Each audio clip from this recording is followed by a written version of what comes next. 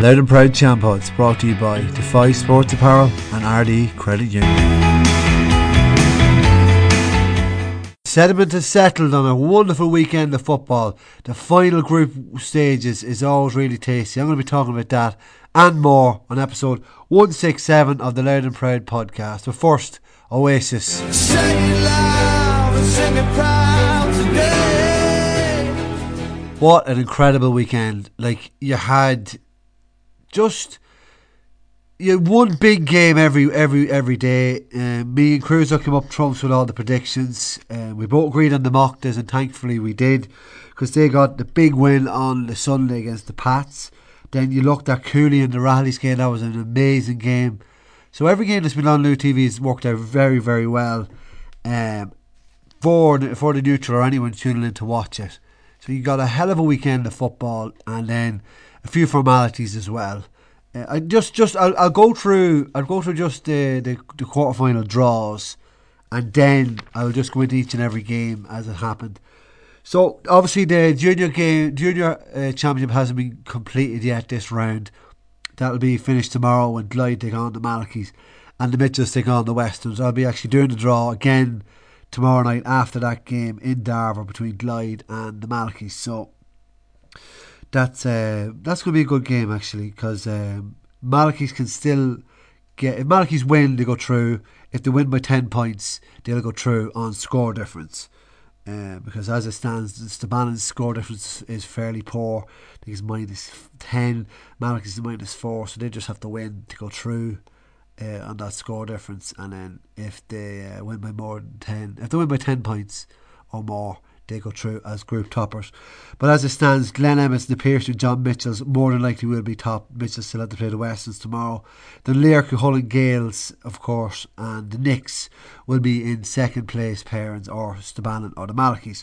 But there was draws made on the Saturday and Sunday night after the two games, the final games of the weekend.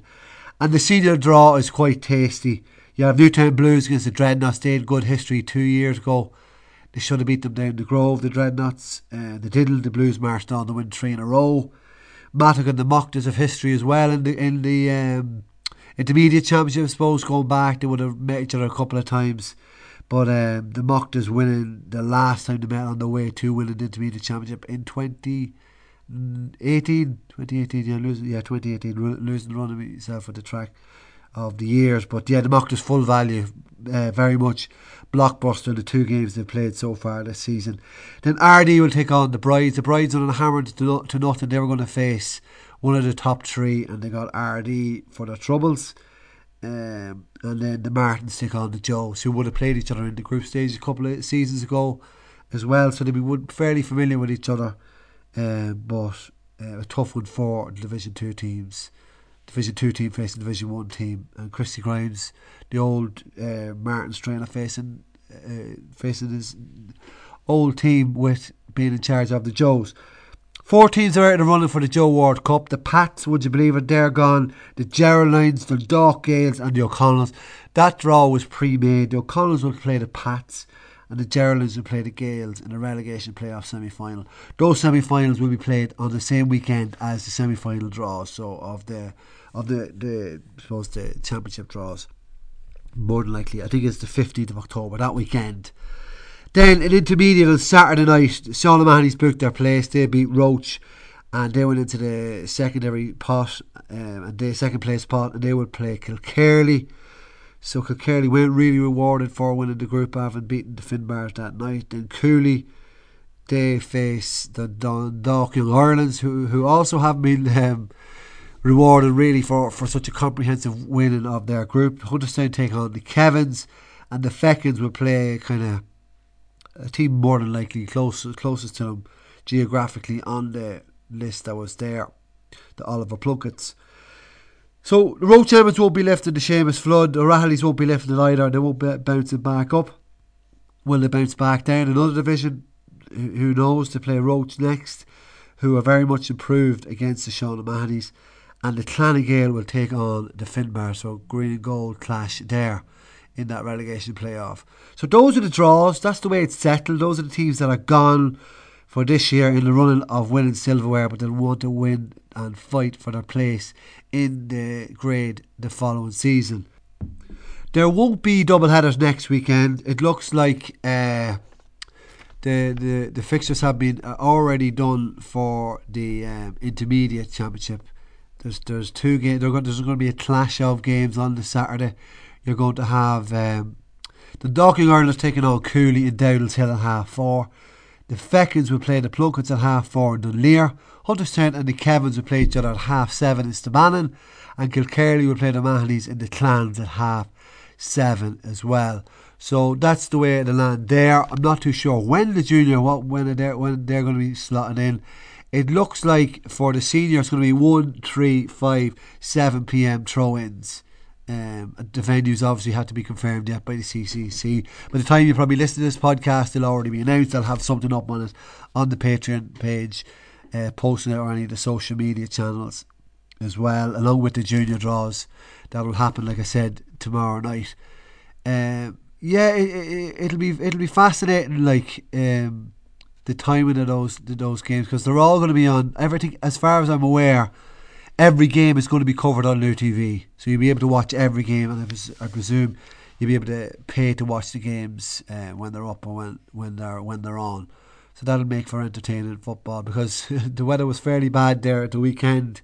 It's just turning slightly. The pitch will get a little bit heavier, so you can watch. That's the beauty of having New TV. You can watch it from your armchair without getting out into the braving the elements, into the wet and wind and rain, which is probably very crucial, because it looks to be turning, and we're getting into October now after all. So go back to the Friday night. The Piercy had a big win over Cuchulainn Gales, and then the Shawns were beaten by Dowdall's Hill. Dowdall's Hill finished a great end of the season, and the Shawns didn't. I think they actually, that was their last game. They've conceded that they've lost 3B to the Wolf Tones, so they won the Division 3B, having lost today to Annabelle Rovers. That's one game we did tip as well on the podcast, so that was a big win for Annabelle, who are fairly well improving, to be fair to them, and it was a good win for them. They're building, and they're probably just unfortunate with the a bit like the I suppose the Toads in the group that they're in, because we've seen those two players, those two teams playing each other on Sunday morning, and that was a hell of a game, to be honest. Lanlear and Glen Emmets. Lanlear had chances to win it, the draw would have done them, but the Glen Emmets were just that little more clinical on the day. They showed that little more clinical edge, got the scores when needed, but Lanlear would feel, right, we had no Pierce Hawkins, we had a chance to win the game at the end. We're no doubt going to meet the Glen Emmets down the line. They possibly will get a tough draw. They're more than likely, like we said there, they're more than likely going to get either the Glyde, the Mitchells, or the Piercy, so they're not an easy draw, and you see why both teams were going hell for leather to top that group. But that's been the junior round-up, and then in the intermediate grade on the Saturday, I was lucky enough to go and see Kilkerley beat the Finbars. That was a hell of a helter-skelter game. Finbars never give anything easy, and then they went ahead early on. Kilkerley then took over the game after Tyke McEnany slotted a penalty away, and then the Bars still came back into it in the second half. Stephen O'Reilly gets a penalty, Thomas O'Creesh gets a goal. It was a very bizarre penalty. It was one of those I've never seen before. I think it was Thomas O'Creesh took the shot, and it was inside the 50-yard line from memory. It wasn't outside, and the goalkeeper for Kilkerley called Rian called the mark, a defensive mark, but Noel Hand, obviously it wasn't inside. He was inside the 50, wasn't outside it, so it wasn't need to be a mark or a correct call. So we fouled the ball. It was a penalty, and O'Reilly tucked it away, and then McCreesh got a goal just before the water break, the second half water break, and then he proceeded then to kick another point to level the game.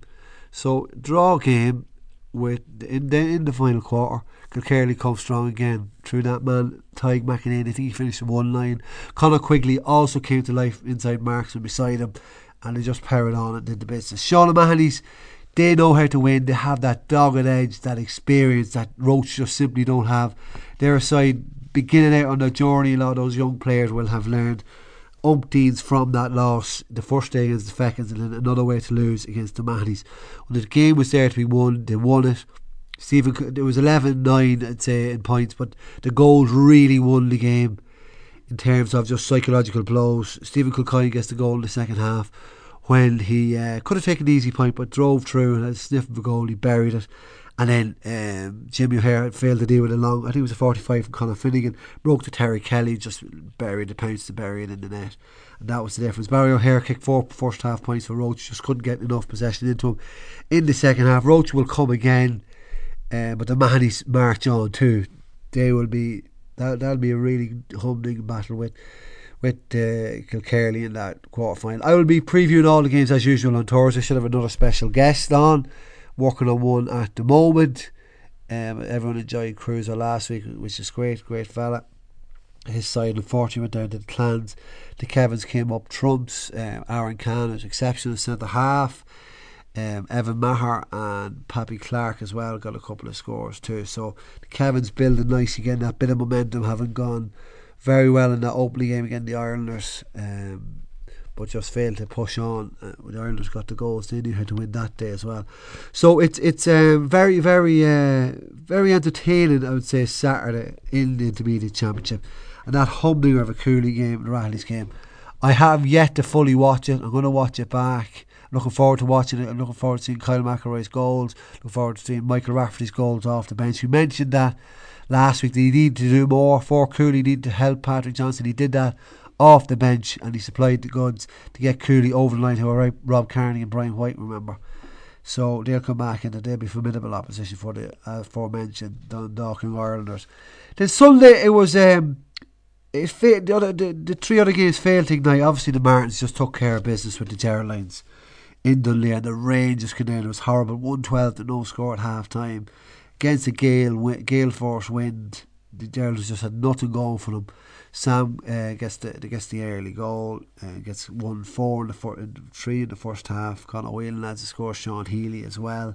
Don't forget to send in your Red Stars. The Joes just took care of the Gales as well, 2-10 to 10. Not a big call there.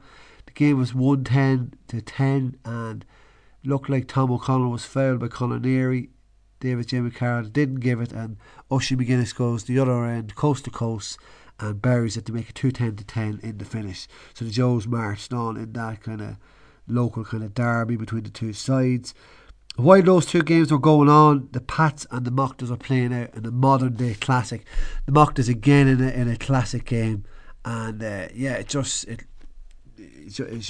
full value. Craig Lennon with the goal. It's supposed to be a hell of a finish to the cup corner. Obviously wasn't at that game, so I haven't seen much on it. I'll be having more in-depth analysis on these when I go through the Red Stars on Tuesday, and then previewing the game on the Thursday also. But the Decky Bone once again was superb, and I forget who got the goal for the Pats. If you do know, let me know if you remember. And then the final game of the evening was the Brides and the O'Connells. The O'Connells were fairly plucky for a team that weren't expected to figure at all. They went 4-0 up, and the Brides got rolling then with a Paddy Riley penalty to 1-2 to 4 ahead.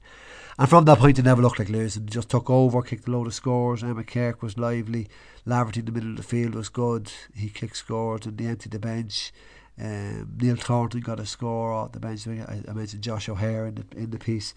Very funny video. Me voice went at the end of one of the videos. Luckily it was at the end, but a lot of people got a good laugh out of that. And then getting called in to do the draws, which was crazy. Like, I didn't know I was going to do the draws and present those draws. So all this stuff was kind of new to me still, and it was enjoyable as well doing that with Fitzer on the Sunday, and I'll be doing another one on Monday. And then in the Geraldines it was great to do the draw for the Intermediate Championship. It was funny, the Mahonys were there, and as soon as their draw was made, they went.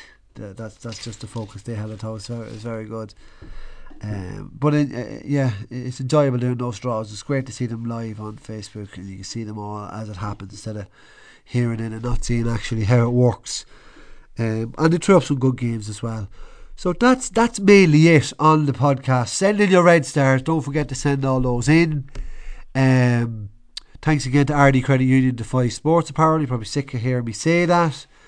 Anything else to cover? No, there'll be no double headers. People were asking. I thought there would be double headers, but they won't. They're going to continue with the single matches. The relegation playoffs will be on the semi-final weekends.